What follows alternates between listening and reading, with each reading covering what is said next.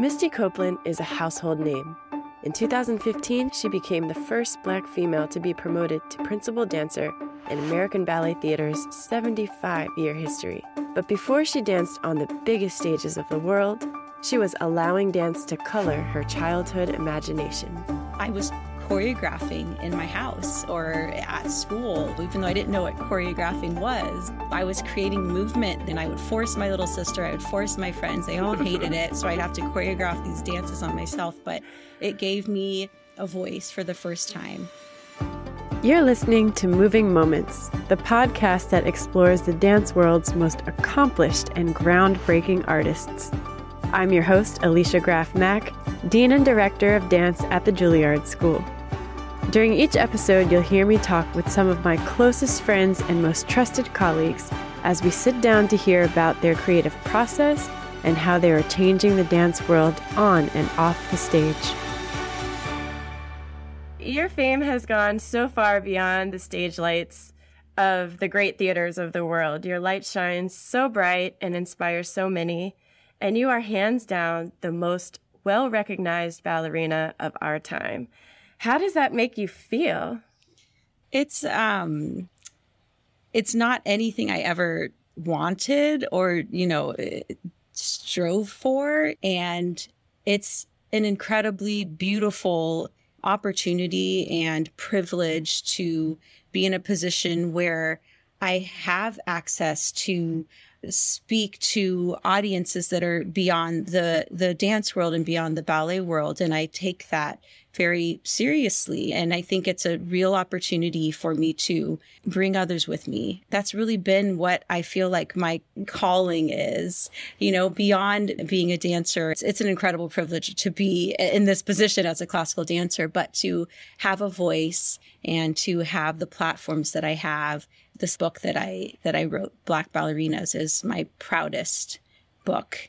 To be able to tell, even if it's just snippets of stories of incredibly accomplished Black dancers who have paved the way for me, who will pave the way for future dancers, whose stories need to be told, yours included. I feel like it's all of us doing this work. Beautifully stated. I'm in my office at Juilliard, and I have your book right here on my shelf. In preparing for this interview, I was really overtaken and moved by your journey. I feel like I've followed your career as your contemporary and as your friend and sister in dance, but I haven't actually gone to your website, which is so comprehensive. I started looking at photos from when you were young, when you first started training at American Ballet Theater, and I think your first years in Studio Company, which is the junior company of American Ballet Theater. And I was really struck by the fire in your eyes in those photos. You can see the drive. You're yearning to do this thing. Where does that drive and grit come from?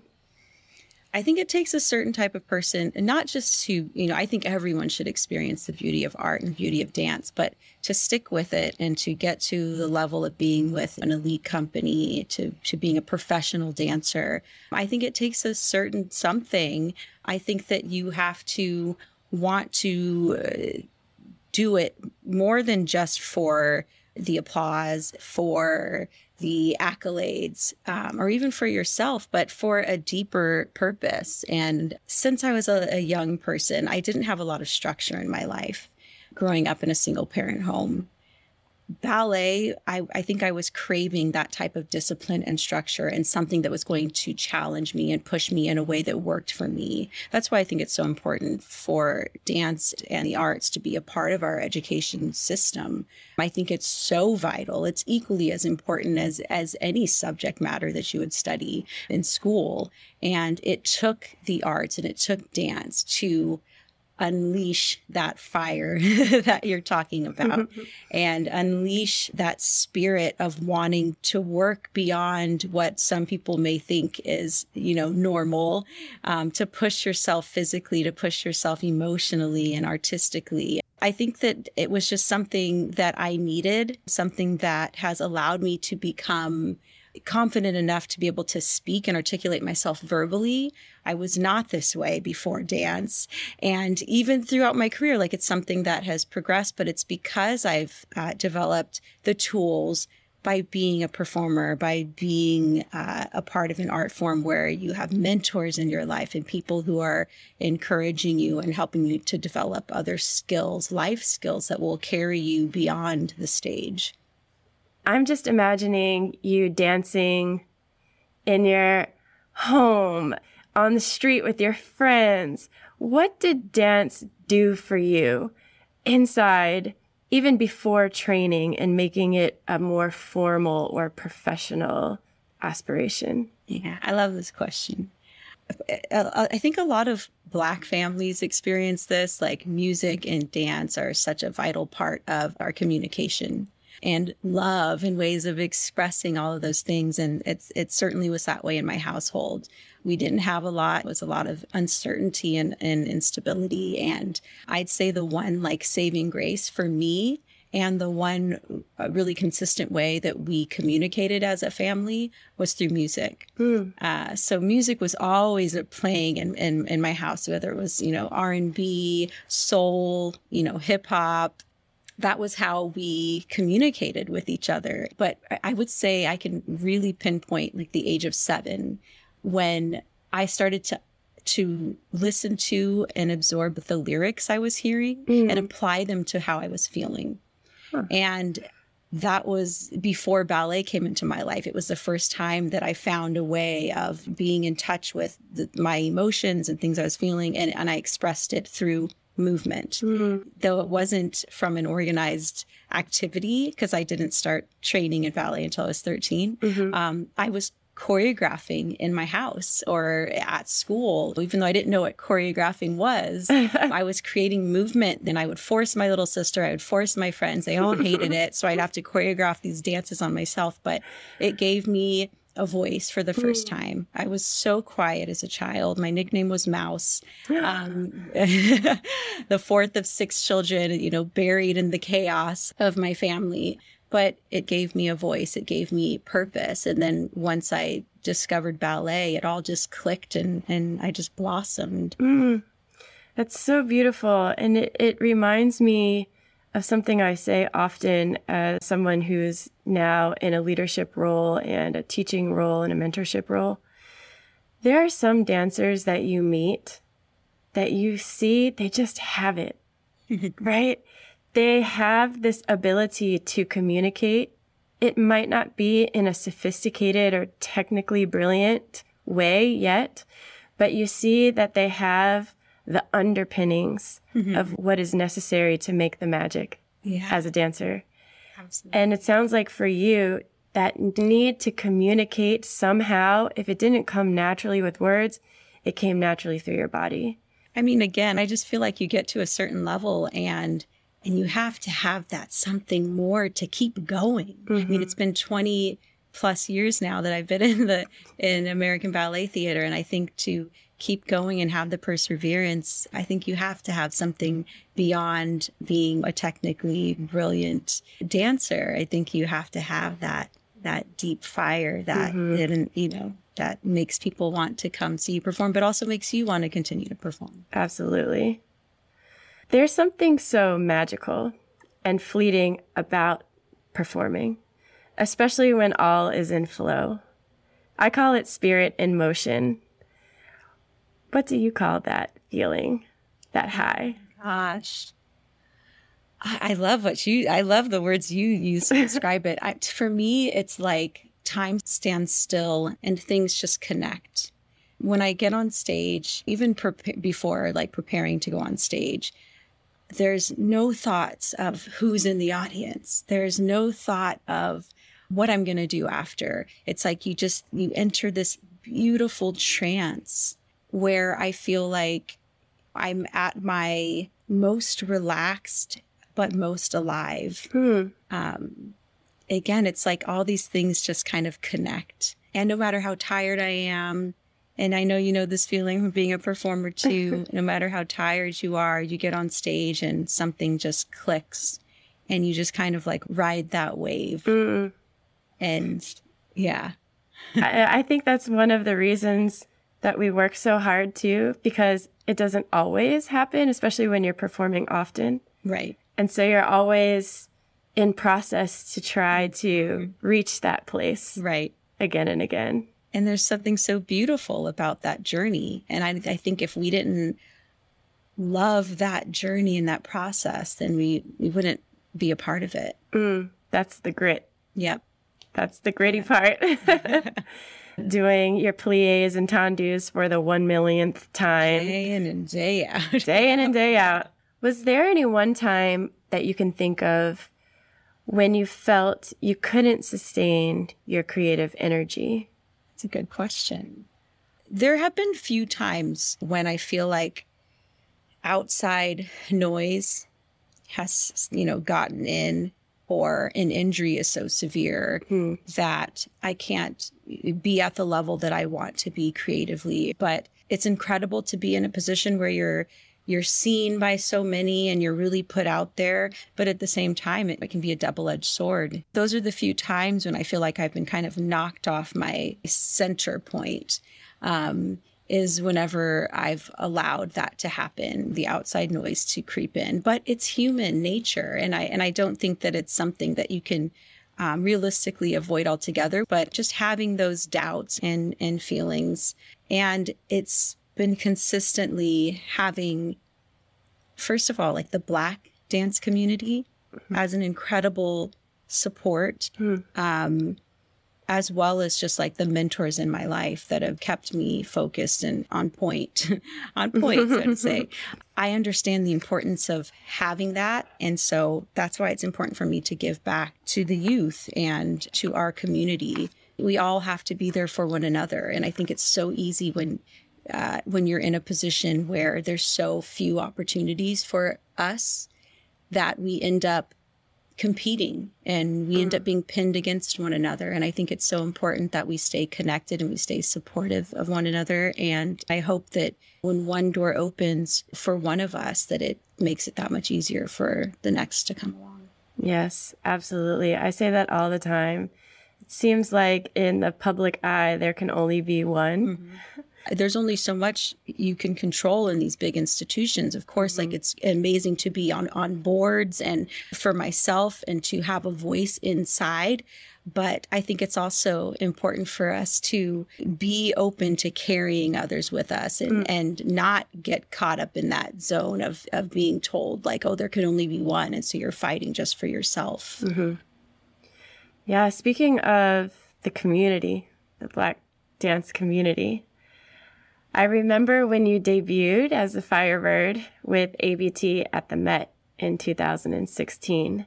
It was a magical evening, not only because of your dancing, but because your presence on that stage, it brought a completely different demographic of audience to the Met. The entire Black dance community was there to support you as a newly appointed principal ballerina and to support what this moment meant for us, for all of us. In the days and the weeks leading up to this performance, what was going through your mind? Well, first of all, that evening, seeing your face there and amongst so many was so powerful. And I can remember it so vividly, like it was yesterday, being on that stage afterwards and all coming together and hugging. But leading up to it, that was one of the most difficult seasons, I'd say, of my career for different reasons. I think that it was an outer body experience. So many in our community that don't feel accepted in that space of Lincoln Center or the Metropolitan Opera House that felt like one of us is on the stage and so we belong here. And that night was so much bigger than me. Like I came out onto the stage and all of those nerves and everything just went away because it was just a magical evening that was for us. Yes. Can you talk about your journey with injury and managing injury and how you managed to forge a path forward? The first big injury I had was I think maybe my second year in the Corps. I had a back injury and I was out for a year. Oh, wow. And I think because I started dancing so late and still was learning like what it meant to be a part of the ballet community, I don't think I understood how much I was missing out on. And so it wasn't until later in my career that I had injuries that I understood how to utilize that time in a smart way. Again, that first injury, I went home, I learned to drive, I got my driver's license, I was like hanging out for the first time because, you know, when you're training in dance, there's no time to hang out with friends or go to parties. And so I felt like I was kind of making up for lost time, but I missed out on a whole year and I was behind with my colleagues who I came into the company with. I'd say my injury that happened around the time of Firebird, I ended up having a plate screwed into my tibia with 6 stress fractures. And that was, I think, one of the first times that I really stepped back and I said, how can I learn from this injury and how can I improve? My goal was to come back, which is crazy thinking about it now, but to come back to the stage and be better in some way, even though I was off. I wasn't performing for like 8 months recovering from this injury, but it was having people around me. And it wasn't just having them come into my life, but seeking support. I found my floor bar teacher in that time, Marjorie Liebert. Susan Failshill has always been a big part of my life, who's a huge supporter of the arts. And you know, so many incredible Black women that were there with me. Raven Wilkinson was a huge part of that journey, especially during that injury. I think it's about having support and having belief that you will get there again. It's like you keep dancing in your mind, even if you physically can't. It was working on my port de bras. It was working on things I could control when I couldn't stand and actually dance. Yeah, I've also had a history with injury. And I learned so much about myself during those periods. As you said, to have a social life. What is that? What is that? And to discover your abilities beyond your role as a dancer. Yes. You said that so beautifully. Yeah, it forces you to step back. And when things are just going so fast, and as a professional, it's like you're on this train and it's going to stop when you retire. But it's nice to have a moment to check in with yourself and check in with what it is you even want in your career. Yeah. And then every time you step back onto the stage, it's like there's a real realization. This is a blessing that I get to be up here. Yes. Yeah. You've spoken before about advocating for yourself within the company and how delicate a line you have to toe. This must have taken so much courage, I think in the dance world in particular, to just stand up for yourself. Oh, yes. What was that like and how did you become brave enough to speak on behalf of yourself? I don't think this is something that we talk about openly enough within the dance community. Just how important it is for us to advocate for ourselves and how to do that. And I think that often dancers feel like they have to come in defense of themselves rather than being open and communicating with our artistic staff and artistic director. And that's something that took me years to learn. I'd spent the first, 5 years probably in the company. Whenever we'd have our check-in meetings with the artistic staff, when I would go in, it was like, whatever you do, don't cry. It wasn't even about what I wanted, be able to bounce back and forth ideas or communicate. It was just like, don't cry because you know what you want, but you can't say it. And I felt like I didn't deserve to say what I wanted, that I was lucky just to be in this place. I'm the only Black woman in a company of 80 dancers. Who am I to stand up and say that I deserve anything? And it took seeing over and over again, being overlooked for roles or kind of being forgotten, and having conversations with my now husband, but who was my boyfriend at the time, or having conversations with different mentors in my life that allowed me to kind of step outside of myself and my emotions and just kind of be matter of fact. it's been an evolution of learning how to communicate. But that's what I would say to younger dancers, is to kind of step back and understand that you're speaking to another human being who has so many things going on as well. And to try and communicate with them as another, human being. Think of them as your colleague as well.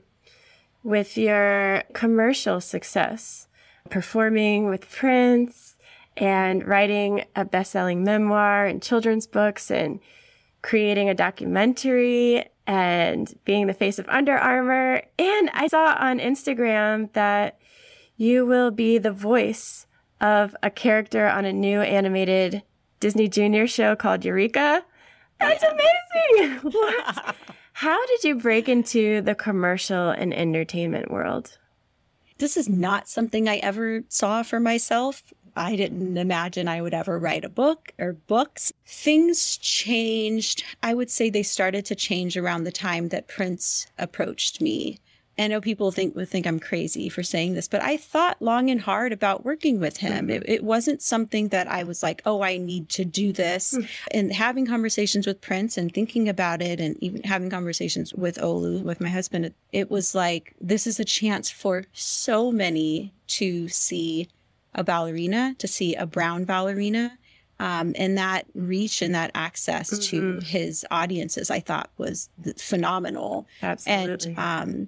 And I think that's kind of when things started to shift. And then it was through Prince that I ended up meeting my manager, Gilda, 10 years ago. You didn't need a manager. Maybe you were a principal dancer. You'd have a manager, someone who would negotiate your contracts or get you gigs in other companies. But as a soloist or as a core dancer, at the time, I didn't really see a reason for me to have a manager. There was no Instagram then. There was no social media. I wasn't trying to be an influencer or something. I was like, I don't really need a manager, especially someone who doesn't come from the dance world. But it was through Prince that Gilda learned about me. She was at a Christmas party through someone we both know very well, Vernon Ross, who was talking about me performing at Madison Square Garden with Prince and this Black ballerina. And Gilda was like, this is crazy. I'm pretty involved in the arts. I see performances. How did I not know there was a Black ballerina, a soloist at American Ballet Theater? So she was so intrigued that she said she wanted to meet me.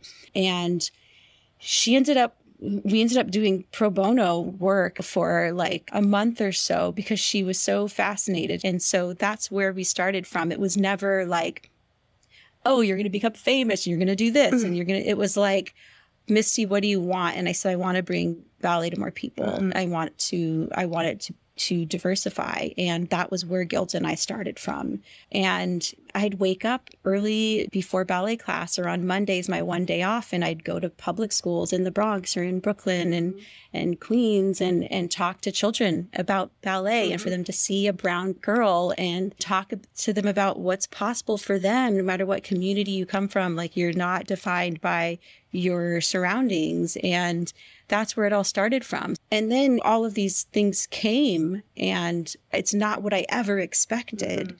So it's amazing that the things that I wanted at the root of working with Gilda, to diversify classical ballet, to bring it to more people, it's being done just through these channels that I never imagined. I don't know how you keep it all straight, but I think you're human.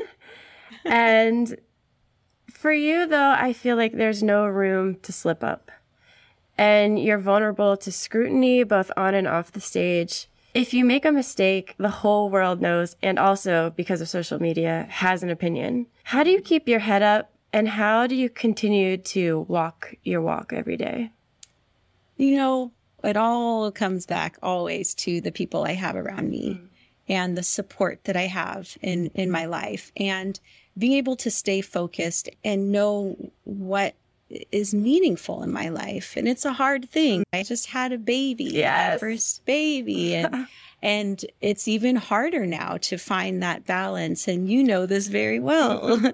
You're two beautiful babies that you have to prioritize and put those things at the top that mean something. And so I think that when it comes to social media, I try and take advantage and use it as a way to communicate, like the reach that we have through Instagram in particular to bring dance to more people is unbelievable. But I feel like I try to use it to have meaningful conversations or to spark conversations. So it's about being honest all the time. Even if you make a mistake, we're all human, and it's about communicating and opening up a dialogue that may need to be had. In terms of becoming a mother, as a dancer, we spend so much time honing our bodies as an instrument, making sure that it is in the best shape, that it makes the right shapes, that it does the things that we demand it to do.